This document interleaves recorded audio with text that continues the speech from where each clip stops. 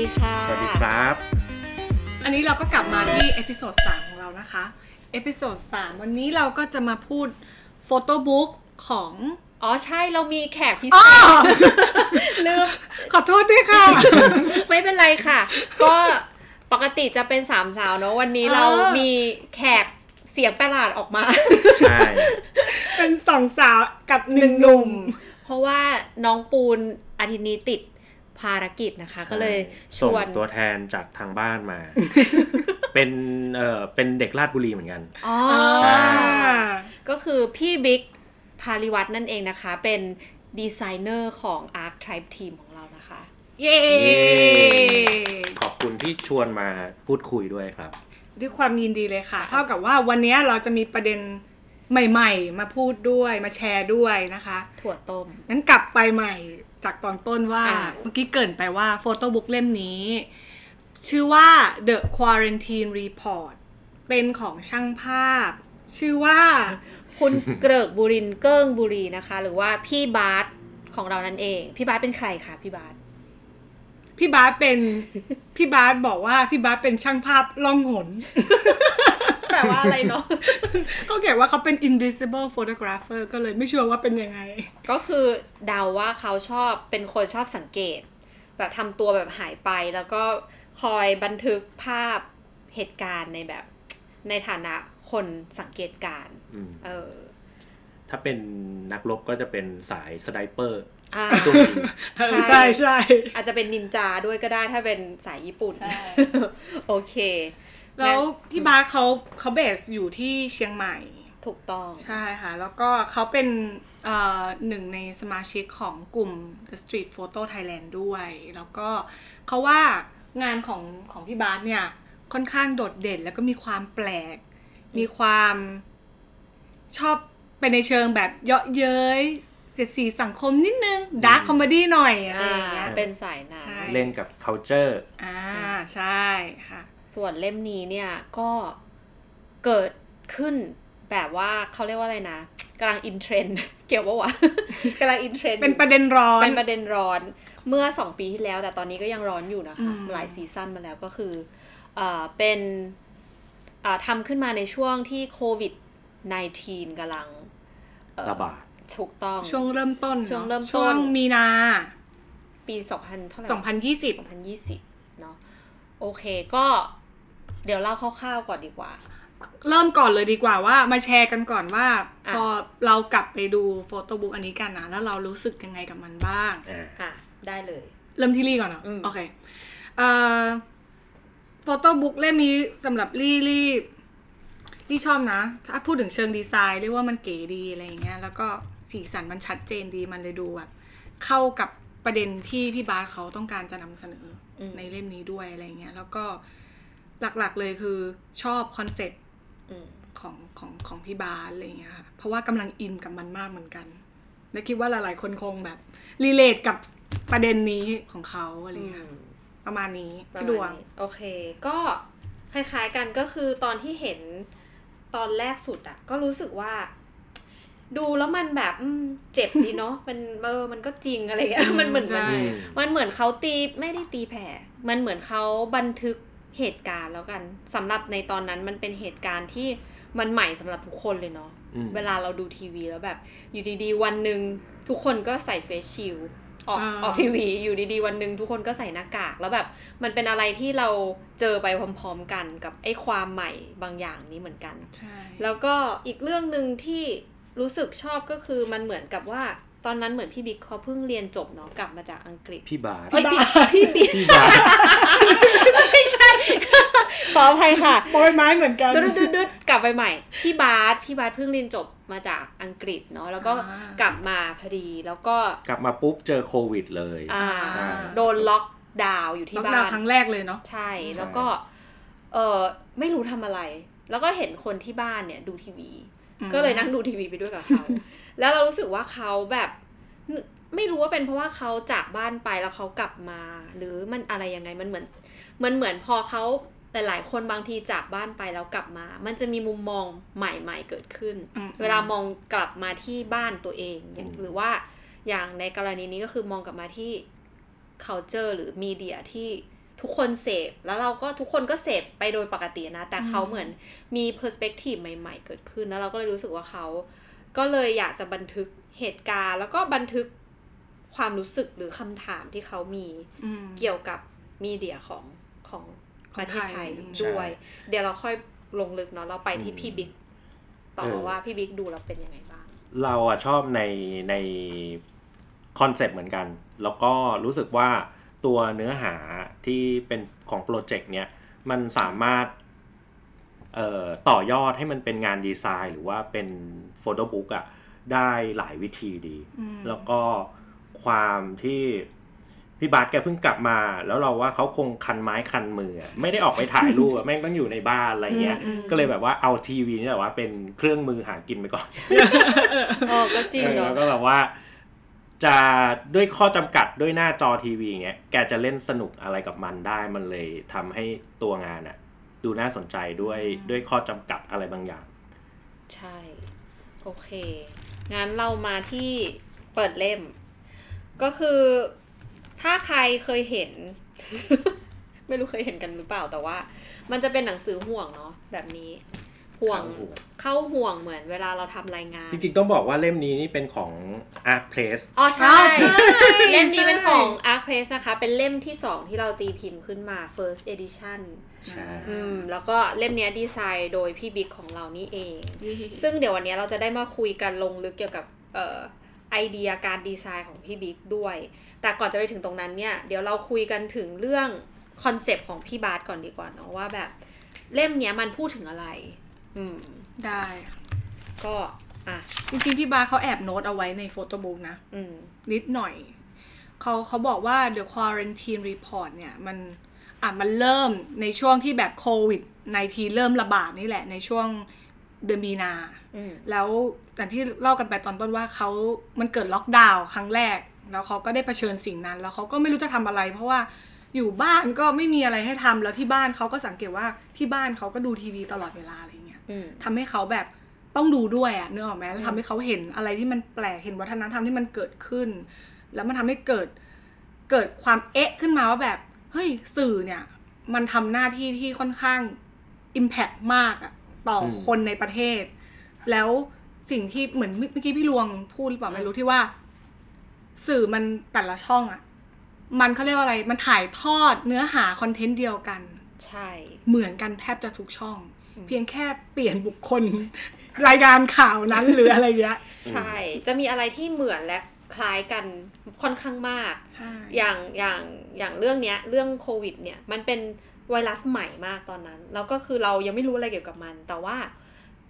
ความหลากหลายในการนำเสนอข่าวอ่ะมีลิมิตมากมีน้อยก็คือเปลี่ยนไปช่องอะไรมันก็เหมือนกันเพียงแต่เปลี่ยนคนพูดหรือเปลี่ยนคำหรือเปลี่ยนนิดหน่อยแต่สิ่งที่ได้รับอ่ะแทบจะคล้ายกันหมดเลยใช่พี่บาสแกก็เลยน่าจะแบบอยากจะตั้งคำถามอ่ะเกี่ยวกับความมีพลังของสื่อที่พยายามจะเข้าถึงกับความเชื่อหรือว่าความจริงอะไรบางอย่างโดยถ่ายทอดออกมาจากพวกรายการทีวีพวกเนี้ยค่ะแล้วก็ยังนอกจากนั้นเนี่ยเขานอกจากจะได้ดูข่าวแล้วเขาก็ได้ดูอะไรละครหรือว่ารายการเกมโชว์ต่างๆแล้วก็ตั้งคำถามว่าเราดูละครเนี่ยหัวข้อมันคืออะไรบ้างมันมีอะไรเขาพูดถึงอะไรบ้างอะไรเงี้ยหรือแม้แต่ข่าวถ้าใครเคยดูข่าวไทยรัฐที่เป็นข่าวแบบเหนือธรรมชาติข่าวเรื่องผีแล้วแบบมันเป็นความถ้าใครเคยได้ดูจะมีทำแบบ 3D คล้ายๆเหมือน The Sim ก็แบบเป็นเกี่ยวกับว่ามีคนเห็นผีแล้วเขาก็แบบจำลองภาพให้ดูอะไรเงี้ยแล้วก็ทำขึ้นมาเป็นข่าวจริงจังแล้วก็มีแอร์ไทม์ค่อนข้างเยอะด้วยนะอะไรเงี้ยแล้วเขาก็มาตั้งคำถามว่าเอ๊ะหรือว่าคอนเทนต์เนี้ยมันขายได้วะก็เลยมีคอนเทนต์นี้ให้เราเสพอะไรอย่างเงี้ยหรือแม้แต่ในตอนนั้นก็คือเรื่องลุงพลกับน้องชมพู่ที่ค่อนข้างดังซึ่งจริงๆแล้วพี่บาสก็ถ่ายรูปลุงพลไว้ด้วยแต่ว่าไม่ได้อยู่ในเล่มนี้เนาะเราไม่ได้เลือกมาแล้วก็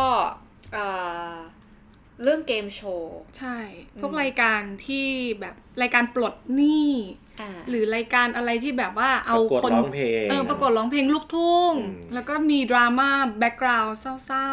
ๆอะไรอย่างเงี้ยแต่กลายเป็นรายการพวกนี้มันสะท้อนสังคมไทยค่อนข้างแบบ เอาจริงๆก็ชัดมากอะไรอย่างเงี้ยแต่ว่ามันน่าแปลกใจเหมือนกันที่ว่าแต่รายการพวกนี้ดันเป็นรายการที่เรตติ้งสูงมากเช่นกันคนชอบดูแล้วก็เป็นหรือว่ารายการอย่างประกวดร้องเพลงหรือว่าต้องผ่านด่านอะไรแล้วก็ต้องไปเล่นเกมแล้วก็แบบบางทีโดนปาแป้งใส่โดนอะไร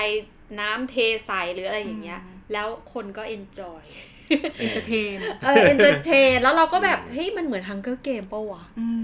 หรือเปล่าแล้วแบบเราแบบเป็นคนนั่งดูพวกเขา suffering แล้วเราก็ enjoy เราแอบดาร์กเนอะอะไรอย่างเงี้ยโดยที่เราบางทีไม่รู้ตัวเนาะเราก็ดูแล้วเราก็ตอนที่ดูมันก็สนุกอะไรอย่างเงี้ยใช่แล้วก็แบบอย่างโฆษณาในระหว่างรายการก็จะแบบ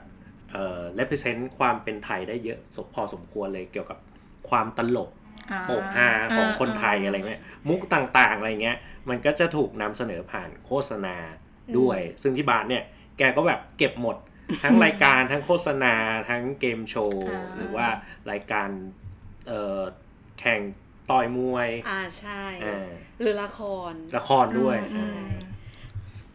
โดยรวมแล้วในเล่มนี้เนี่ยก็คือกระดาษมันไม่เหมือนกันเลยนะมันเป็นหน้าปกเป็นพลาสติกนะคะแล้วก็มีสติกเกอร์แปะว่า 37.5 ก็คือสติกเกอร์แบบในห้างใช่แบบว่ามึงติดหรือไม่ติด แต่ตอนนี้ติดแล้วนะ 37.5 คือต้องอยู่บ้านโอเคงั้นเดี๋ยวให้พี่บิ๊กพูดคร่าวๆนิดนึงแล้วกันเนาะเกี่ยวกับแบบงานดีไซน์process ทำงานใช่แล้วเดี๋ยวเราค่อยเข้าไปดูรูปกันว่าเราชอบรูปไหนก็เดี๋ยวค่อยๆแวะมาแล้วกันได้ไปด้วยกันคือเรารู้สึกว่าตอนแรกเริ่มไอเดียเลยอ่ะเราเห็นการทำงานของพี่บาสอ่ะเป็นเหมือนการเฝ้าสังเกตแล้วก็สังเกตการเป็น observer อ่ะแล้วค่อยๆทยอยเก็บเหมือนทำรายงานส่งอาจารย์ค่อยๆเก็บข้อมูลค่อยๆถ่ายรูปฉะนั้นแบบว่าวิธีการที่เขาทำงานอ่ะเราก็เลยนึกถึงการเข้าเล่มแบบเข้าห่วงแบบที่มันสามารถที่จะค่อยๆสะสมผลงานแฟ้มงานแล้วก็เข้าเล่มแบบง่ายๆด้วยการเข้าห่วงอันนี้คือภาพแรกที่เราแวบขึ้นมาเลยว่าเฮ้ยโปรเจกต์นี้มันน่าจะเข้ากับโครงสร้างหนังสือแบบนี้แล้วเราก็เลยคิดต่อว่าถ้าใช้โครงสร้างแบบเนี้ยเราจะสนุกต่อไปต่อยอดมันยังไงด้วยการใช้ห่วงเนี่ยให้เป็นประโยชน์ซึ่งมันก็จะตอบเรื่องของรวงข้าวเมื่อกี้ว่าเฮ้ยทำไมกระดาษมันเยอะแยะจังเลยวะ หรือว่าไซส์ที่มันแบบมีต่างกันเยอะแยะหรือว่าการพับกระดาษมาเป็นซองได้ด้วยอะไรเงี้ยก็คือมันก็เอื้อกับการเข้าห่วงใช่เพราะว่าถ้าเราเปิดเข้ามาปุ๊บเนี่ยเราจะเจอซองและในซองก็คือมีการ์ดที่เป็นซึ่งการ์ดก็คือมีหน้าประยุทธ์หนึ่ง แล้วอีกด้านหนึ่งเป็นหน้าของคนที่น่าจะโดนทำโทษในรายการโทรทัศน์โดนเทอะไรใส่หัวซึ่งถ้าใครชอบรูปนี้นะคะทำเป็นเสื้อด้วยเรามีเสื้อขายด้วยนะคะเป็นรูปนี้เลยเป็นลายนี้เลยนะคะโอเคเสร็จแล้วก็อันนี้คือคนที่ซื้อไปอ่ะก็สามารถที่จะคิดหน้าปกของตัวเองได้ว่าจะเสียบอันไหนหรือว่าเราจะพับยังไงใช่จะเป็นประยุทธ์หรือจะเป็นคนนี้ดีก็ได้แล้วแต่ว่าไหนเบื่อก็สลับด้านมันมีข้างหลังด้วยนะใส่อันไหนก็ได้ใช่แล้วก็ในซองนี้ถ้าเกิดว่าส่องเข้าไปนะคะทุกคนมันจะเป็นรูปอะไรด้วยเหรอแป๊บนึงนะใช่ป่าววะใช่ครับคือจริงๆแล้วตอนอยู่ในรูนี้หาไม่เจอจริงๆแบบที่ออกมาขายเนี่ยมันจะมีอยู่หลายแบบนะเพราะว่าคือไอตัวที่ทำเป็นซองเนี่ยพอเราพับเอาด้านในออกมันก็จะเป็นอีกแบบนึงพอพับเอาด้านนอกก็เป็นอีกแบบนึง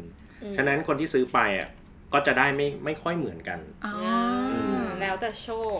แล้วก็หน้าปกตรงนี้ก็จะเป็นอีกกระดาษนึงเลยกระดาษแวบๆเขาเรียกว่าอะไรคะกระดาษเป็นกระดาษเงินเนี่ยแหละกระดาษเงินครับแล้วก็พิมพ์รูปไปเลยมันก็ได้เอฟเฟกต์ที่มันเหลื่อมกันของรูปกับกระดาษสีเงินใช่ซึ่งมันสวยมันเหมาะกับรูปนี้มากเพราะเป็นรูปที่เราตรวจเช็คว่าเราเป็นโควิดหรือเปล่าเราเป็นไข้หรือเปล่าที่เราเลือกกระดาษสีเงินเพราะเรารู้สึกว่าเวลาพิมพ์รูปไปแล้วอ่ะมันให้เอฟเฟกต์เหมือนเวลาเราดูหน้าจอโทรทัศน์ที่มันจะบุบวับจริงด้วยรวมถึงไอ้หน้าปกที่มันมีพลาสติกตอนแรกที่มันปิดไว้เนี่ยก็มาจากแบบสมัยก่อนที่เราดูทีวีที่เป็นจอแก้วอยู่นะ มันจะมีฟิลเตอร์อันหนึ่งถ้าใครเกิดในยุค80น่าจะยังทันกันอยู่เป็นฟิลเตอร์พลาสติกปิดอยู่หน้าจอโทรทัศน์จะได้ตาไม่แสบถูกไหมคะใช่แล้วก็เลยเอาวัสดุตรงนั้นน่ะมาตีความด้วยพลาสติกใสนี่เองนะคะทุกคนแต่ว่าอันเนี้ยเหมือนนี่เลยอ่ะโฟโต้บุ๊กเล่มแรกของเราลิงโกใช่ไหมมีความรูเหมือนกันโอ้ยใช่พี่บิ๊กเราอยากจะถามพี่บิ๊กถึงความย้อนความไปเมื่อ EP 1ไปที่ลิงโกใช่เพราะว่าตอนนั้นเราไม่ทราบว่า Japanese binding แปลว่าอะไรให้พี่บิ๊กเล่าตรงนี้ด้วยก็คือการเอากระดาษแผ่นใหญ่เนี่ยพับเข้าพับครึ่งแล้วก็เอาส่วนปลายที่ไม่ได้ติดกันเนี่ยเข้าเล่มไปเลยอันนี้คือเขาทำเป็นเหมือน traditional ของเขาอะนะทำไมอะมันเราว่าน่าจะแบบไม่แน่ใจนะไม่แน่ใจที่มาแต่เดาเอาว่าเราว่ามันก็ช่วยให้ตอนนั้นอะกระดาษมันน่าจะไม่มีหลายแกรมเราเดานะเขาก็เลยใช้วิธีการพับให้มันหนาเนี่ยแหละแล้วก็พิมพ์ลงไปเข้าใจก็จริงเพราะตอนนั้นเราก็แบบแหวกใหญ่เลยว่าข้างในมันมีอะไรหรือเปล่านึกว่าเขามีลูกเล่นอะไรให้เราแบบต้องดูข้างในอย่างนี้หรือเปล่าไม่ใช่นะคะทุกคนเราได้คำตอบแล้วดาวเอานะเดาเอาแต่พี่บิ๊กน่าจะรู้มากกว่าแล้วเราก็เลยใช้บางส่วนเนี่ยเข้ามาในงานนี้ด้วยที่มีการพับแล้วก็สามารถแอบส่องเข้าไปในข้างในได้รูปข้างในได้ใช่เพราะว่าซึ่งมันก็จะเป็นรูปปอดใช่ถ้าใครเห็นนะคะในรูปปากประยุทธ์ใช่ข้างในเป็นปอดก็คือปอดเอ็กซเรย์ปอดต้องส่องนิดนึงเหมือนทำไมพี่บิ๊กถึงเลือกรูปนี้ให้อยู่ข้างในคะก็มันเป็นการเอ็กซเรย์มันเหมือนมันต้องการใช่มันอยู่ข้างในอะไรเงี้ยแล้วถ้าเราเปิดเข้ามาในรูปภาพด้านในเนาะก็คือเป็นภาพซึ่งไม่ได้เรียงตามอะไรคือพี่หมิงเป็นคนอีดิทรูปโอเคแต่ว่าในออริจินัลเนี่ยใช่ไหมคะพี่บิ๊กก่อนใช่คือต้องเล่าก่อนว่าก่อนที่พี่บาสจะมาพิมพ์กับเราเนี่ยแกทำเป็นซีนของเขามาแล้วแต่ว่าในเล่มที่พี่บาสทำมาจะเป็นการเรียงโดยใช้ไทม์ไลน์ก็คือตามวันและเวลาที่มันเกิดขึ้นจริงๆแต่พอเรามาทำใหม่ก็คือหมิงก็ซีเควนซ์เรื่องใหม่ด้วยผสมเข้าไปอาจจะไม่ได้เรียงตามไทม์ไลน์ทั้งหมดหมิงเรียงตามอะไรคะเรียงตามโฟลว์ใช่ตามโฟลว์ของภาพโอเคใช่ทีนี้ตอนแรกเนี่ยปกติเราจะมีการคุยกันเรื่องว่าเราชอบรูปไหนใช่แต่ว่าเล่มนี้มันมีความแตกต่างอยู่อย่างหนึ่งก็คืออะไรคะลิลลี่คือรู้สึกว่าตอนที่ดูแล้วเราต้องแบบถามตัวเองว่าแบบชอบรูปไหนเป็นพิเศษมีไหมไม่มีไม่มีจริงๆไม่ได้บอกว่ารูปพี่บาสไม่เวิร์กไม่ใช่แต่คือเราชอบทั้งเล่มมันอะเราไม่ได้ชอบเป็นรูปเราชอบคอนเซปต์ของทั้งเล่มเลยแล้วก็รู้สึกว่าแบบที่มันไม่มี favorite photo เพราะว่ามันไม่มี positive impact กับเราในเบอร์ที่แบบอะไรอย่างนั้นมันเป็นเรื่องที่แบบเป็นเรื่องที่เกิดขึ้นที่กับคนทั่วโลกแล้วมันเป็นเหตุการณ์ที่มันไม่ได้มันเนกาทีฟสำหรับเราอะไรอย่างเงี้ยมันเหมือนเป็นความขำขื่นเนาะมันหัวล้อแต่มันแบบหัวล้อในความแบบแบบแต่ว่าแบบแย่ว่ะไม่ได้ออกไปไหนเลยมันแต่ละภาพมันสะท้อนเรื่องราวทุกอย่างในประเทศไทยที่เราแบบ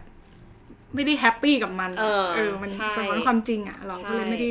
มี favorite photo ในเชิงอย่างนั้นแต่ว่าชอบทั้งหมดของมันชอบทั้งเล่มชอบคอนเซ็ปต์เพราะว่าเขานำเสนอแง่มุมที่เกิดขึ้นในช่วงนั้นได้แบบก็เจ็บเนาะอะไรอย่างเงี้ยภาพเดียวสะท้อนแบบแรงมากอย่างเช่นภาพคนที่ถือเงินอันนี้ก็คือเป็นช่วงที่เขาแจกเงินอะใช่ไหมช่วงที่เขาแบบเยียวยาอะไรอย่างเงี้ยซึ่งเราก็รู้กันว่าการเยียวยาเนี่ยกว่ามันจะมาเนี่ยมันเกิดอะไรบ้างแล้วแบบพอถ้าเราเป็นคนไทยเนาะเราดูแล้วเราก็แบบมันตึงแต่ภาพของพี่บาสเขาจะมีความ distort อะไรบิดเบี้ยวมันจะมีกลิชความกลิชบางอย่างเหมือนหน้าจอ หน้าจอโทรทัศน์ใช่ไหมที่มันจะแบบมันจะไม่ได้ชัดมันจะไม่ได้อะไรพี่วิกทราบไหมว่าพี่บาทเขามีการเล่นกับวิธีการหาคลื่นอยู่บ้างหรือว่าการปรับคลื่นต่างๆของสัญญาณทั้งดิจิตอลด้วยทั้งที่เป็นแบบโทรทัศน์ปกติที่ใช้เสาอ่ะหนวดกุ้งเพราะว่าเท่าที่คุยกับพี่บาทเนี่ยแกจะที่บ้านมีโทรทัศน์หลายแบบหลายรุ่นมีทั้งแบบใช้เสาอากาศแบบแล้วก็ดิจิตอลด้วยอะไรเงี้ยพอแกปรับต่างๆแล้วอ่ะปรับจูนหรือปรับคลื่นให้มันเกิดเอฟเฟกต์แล้วอ่ะเขาก็เลยลองถ่ายทอดออกมาด้วยกล้องน่าจะกล้องหลายแบบด้วยนะใช่ไหมกล้องที่ถ่ายออกมาก็กล้องหลายแบบแต่ภาพก็ดูเหมือนดูจะเห็นว่าอยู่ในทีวีอ่ะซึ่งเราว่ามันเข้ากับคอนเซปต์มากเลยก็คืออย่างเช่นข่าวหรืออะไรมันควรจะเป็นอะไรที่ transparent เนาะไม่เขาเรียกว่าอะไรมันควรจะเป็นอะไรที่โปร่งใสไม่ distort อ่ะแต่ว่าภาพที่ออกมามันคือแบบเบี้ยวบิด abstract มากบิดอะไรอย่างเงี้ยมันก็จะเป็นนัยยะของพี่บาทก็ได้นะเรื่องการบิดเบือนข้อมูลอะไรพวกนี้หรือว่าแบบการไม่ได้การเขาเรียกว่าแทนที่จะคิดถึงว่าข้อมูลที่นำเสนอหรืออะไรเงี้ยเขาคิดถึงอะไรที่มันขายได้ด้วยอ่ะหมายถึงว่าคอนเทนต์ไหนคนดูเยอะคอนเทนต์ไหนมันขายได้อะไรเงี้ยซึ่งมันใช่หน้าที่ของสื่อจริงๆหรือเปล่าอะไรอย่างนี้เป็นต้นด้วยเนาะ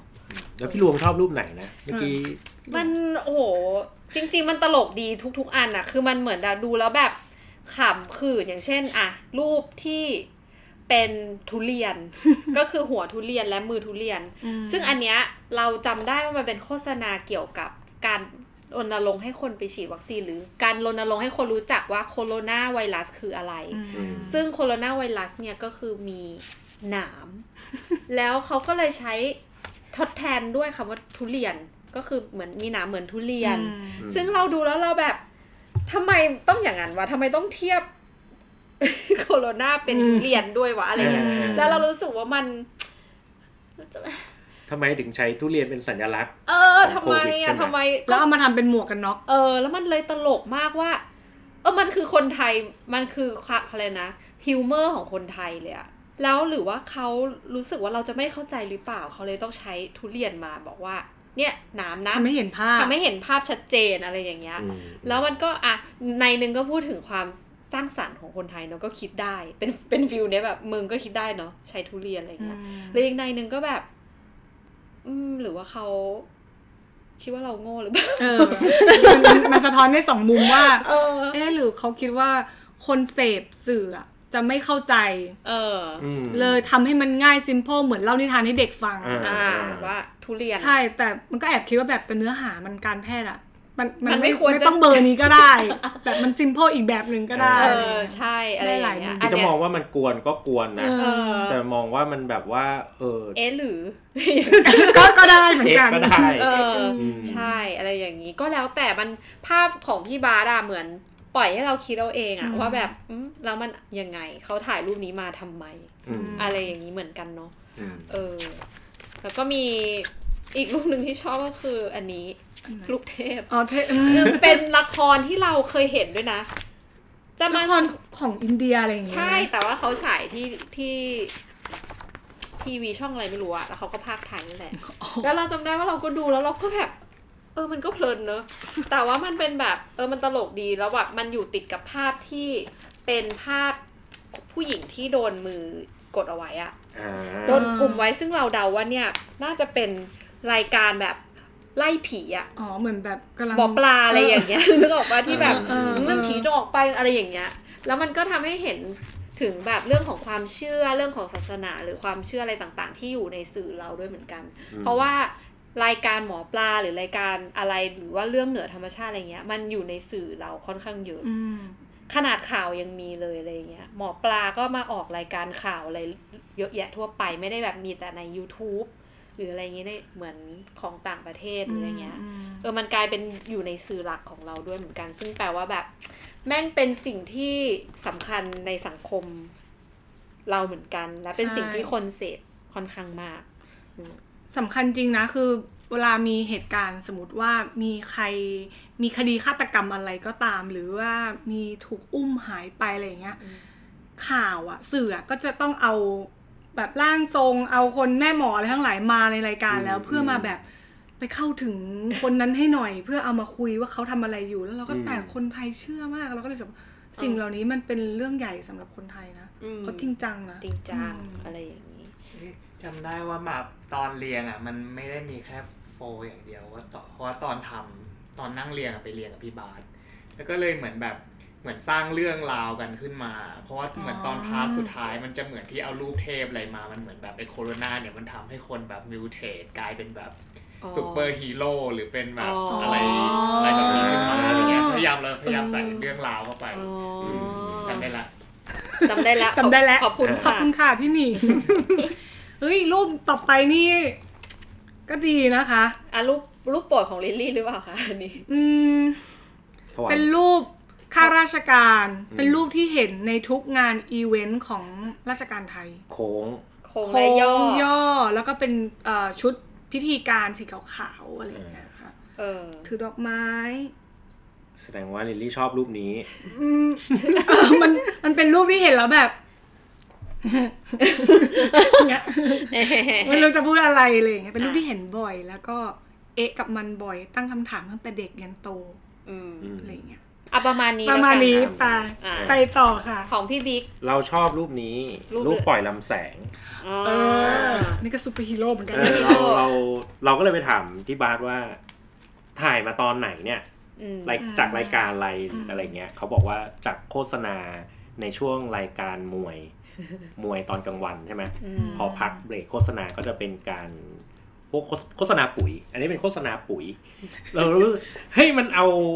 าการปล่อยลำแสงของซูเปอร์ฮีโร่อะไรเงี้ยมาสอดคล้องกับการขายปุ๋ยยังไงวะ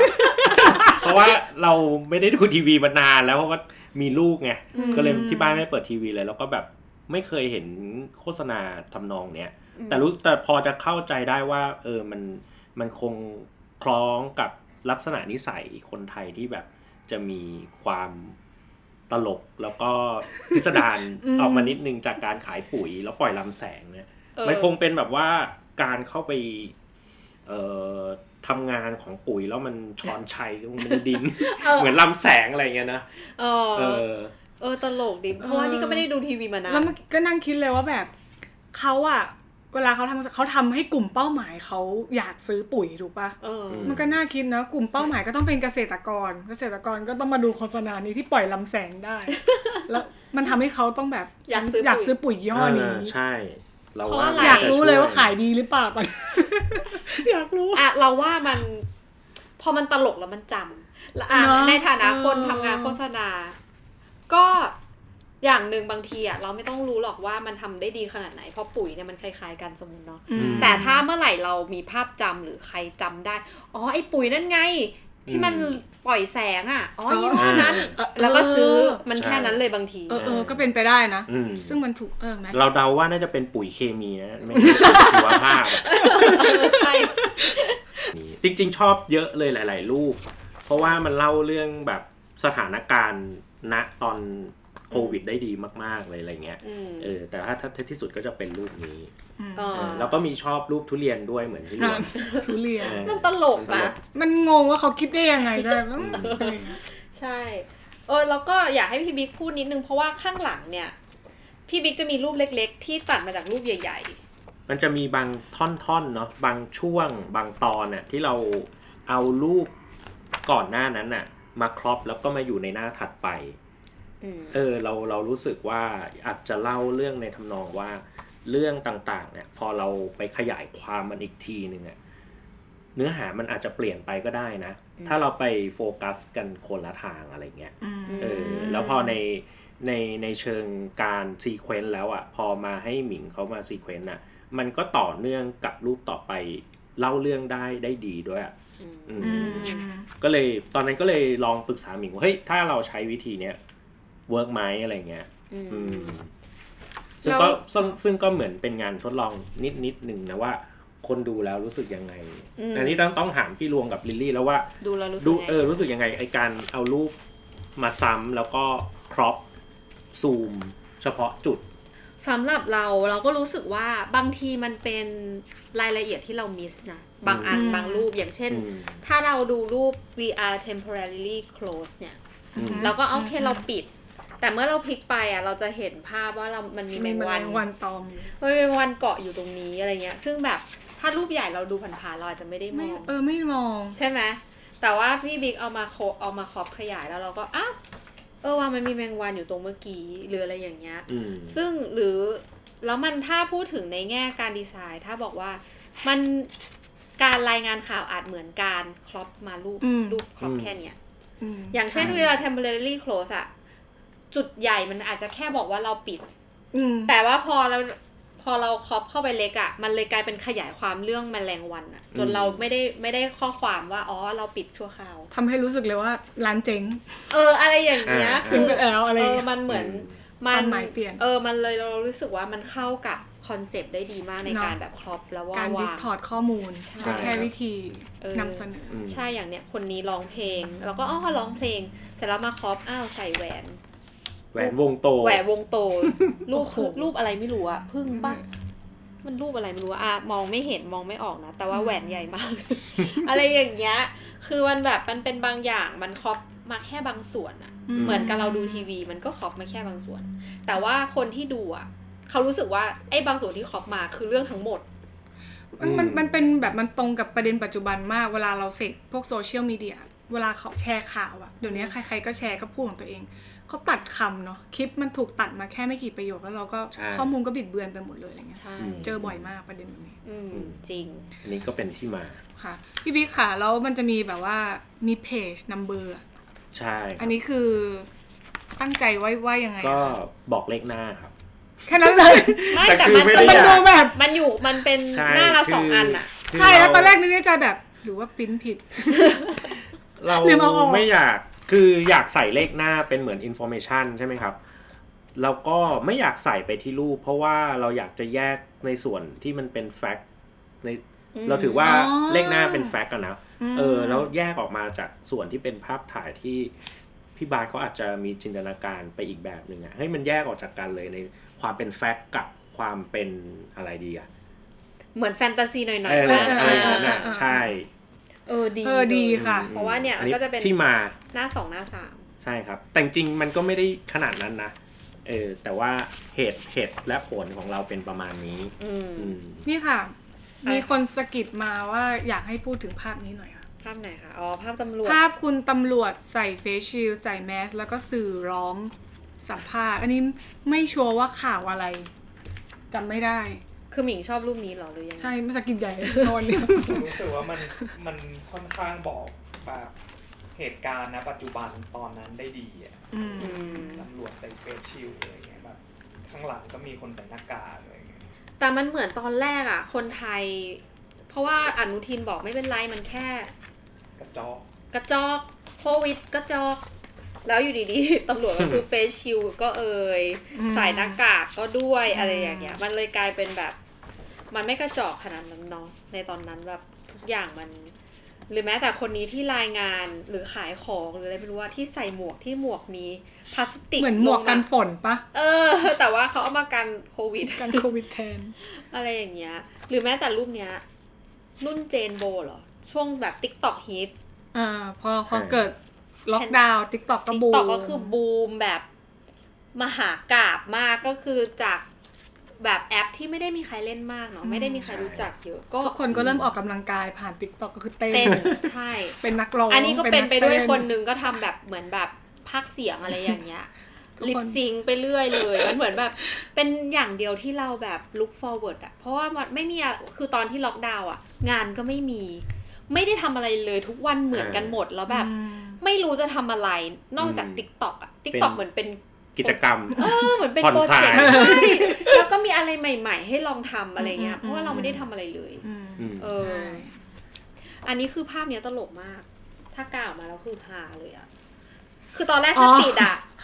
เราจะนึกว่ามีคนมายิงอุณหภูมิเขานะแต่พอกล่าวมาเขายิงตัวเองกูติดเพราะวะใช่อันนี้เราก็เล่นกับดีไซน์ที่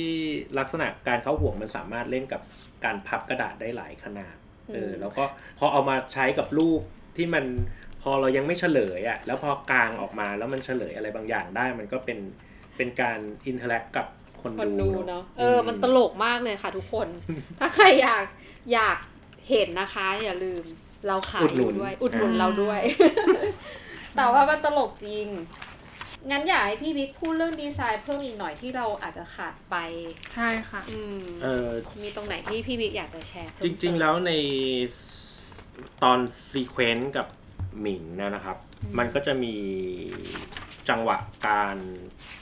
ที่เอามาใช้กับงานดีไซน์คือบางหน้ามันปูเต็มไปโดยตะแคงรูปไปเลยแล้วก็บางหน้าก็เป็นการวางในแนวนอนปกติซึ่งพอเราแบ่งเป็นพาร์ทเป็นช่วงๆแล้วอ่ะเรารู้สึกว่าช่วยให้คนดูไม่แบบแน่นจนเกินไปอ่ะมันมีช่วงเปลี่ยนผ่านนิดนึงอ่ะจังหวะต่างๆเหมือนเปลี่ยนตอนนะครับแล้วก็รวมถึงเมื่อกี้ที่พี่ลวงพูดถึงการพับกระดาษแล้วเรามาช่วยในการให้คนดูสนุกมากยิ่งขึ้นมันเหมือนการเปลี่ยนช่องทีวีเนาะการใช้รีโมทแล้วเราก็แบบเปลี่ยนช่องไปได้เรื่อยๆอันนี้ก็เหมือนกันว่าเราสามารถเปลี่ยนพลิกหรือว่าสลับหน้าต่างๆหรือว่าโปสการ์ดที่อยู่ด้านหน้าเราเปลี่ยน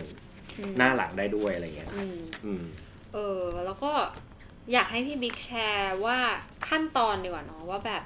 ในการทำโฟโต้บุ๊กเล่มนี้เริ่มจากอะไรก่อนมันต้องซีเควนซ์ก่อนหรือว่ามันต้องยังไงแล้วกว่าจะออกมาเป็นรูปเล่มเนี้ยมันต้องผ่านกระบวนการอะไรบ้างคร่าวๆก็พี่บาสทำมาแล้วเป็นซีนจำนวนเล่มหนึ่งแล้วก็ซีเควนซ์มาแล้วพอเราได้ไอเดียเรื่องห่วงแล้วครับเราก็เลยทำเป็นม็อกอัพแบบนี้ว่ามันจะหน้าตาประมาณอย่างนี้นะครับมีการพับเป็นซองมีโปสการ์ดมีขนาดหลายๆขนาดมีกระดาษหลายชนิดแล้วก็เอาไปให้หมิงกับพี่บาสเนี่ยซีเควนซ์ต่อจากม็อกอัพอันนี้แล้วพอหมิงกับพี่บาสได้ม็อกอัพอันนี้แล้วอ่ะซีเควนซ์ของเล่มเดิมก็จะเปลี่ยนไปตามโครงสร้างหนังสืออันใหม่แล้วหลังจากนั้นพอซีเควนซ์มาเสร็จ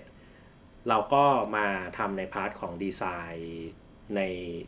ให้มันเป็นดิจิทัลนะครับเพื่อเป็นไฟล์ที่จะส่งพิมพ์อะไรเงี้ยครับแล้วก็มาดูนั่งดูปริ้นใส่กระดาษที่ไม่ใช่กระดาษจริงก่อน จำลองก่อนแล้วก็หาห่วงที่มันจะเหมาะสมมากที่สุดหรือว่าวิธีการเจาะห่วงให้มันสวยงามมากที่สุดห่วงนี้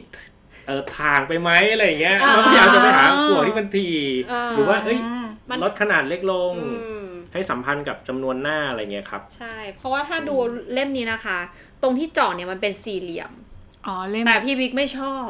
อันนี้เป็นวงกลมสวยอันใหม่เป็นวงอันที่เราทำเสร็จแล้วเนี่ยจะเป็นวงกลมใช่ก็พยายามจะทำให้มันออกมาคราฟมากที่สุดเพราะว่าเนื่องจากคราฟ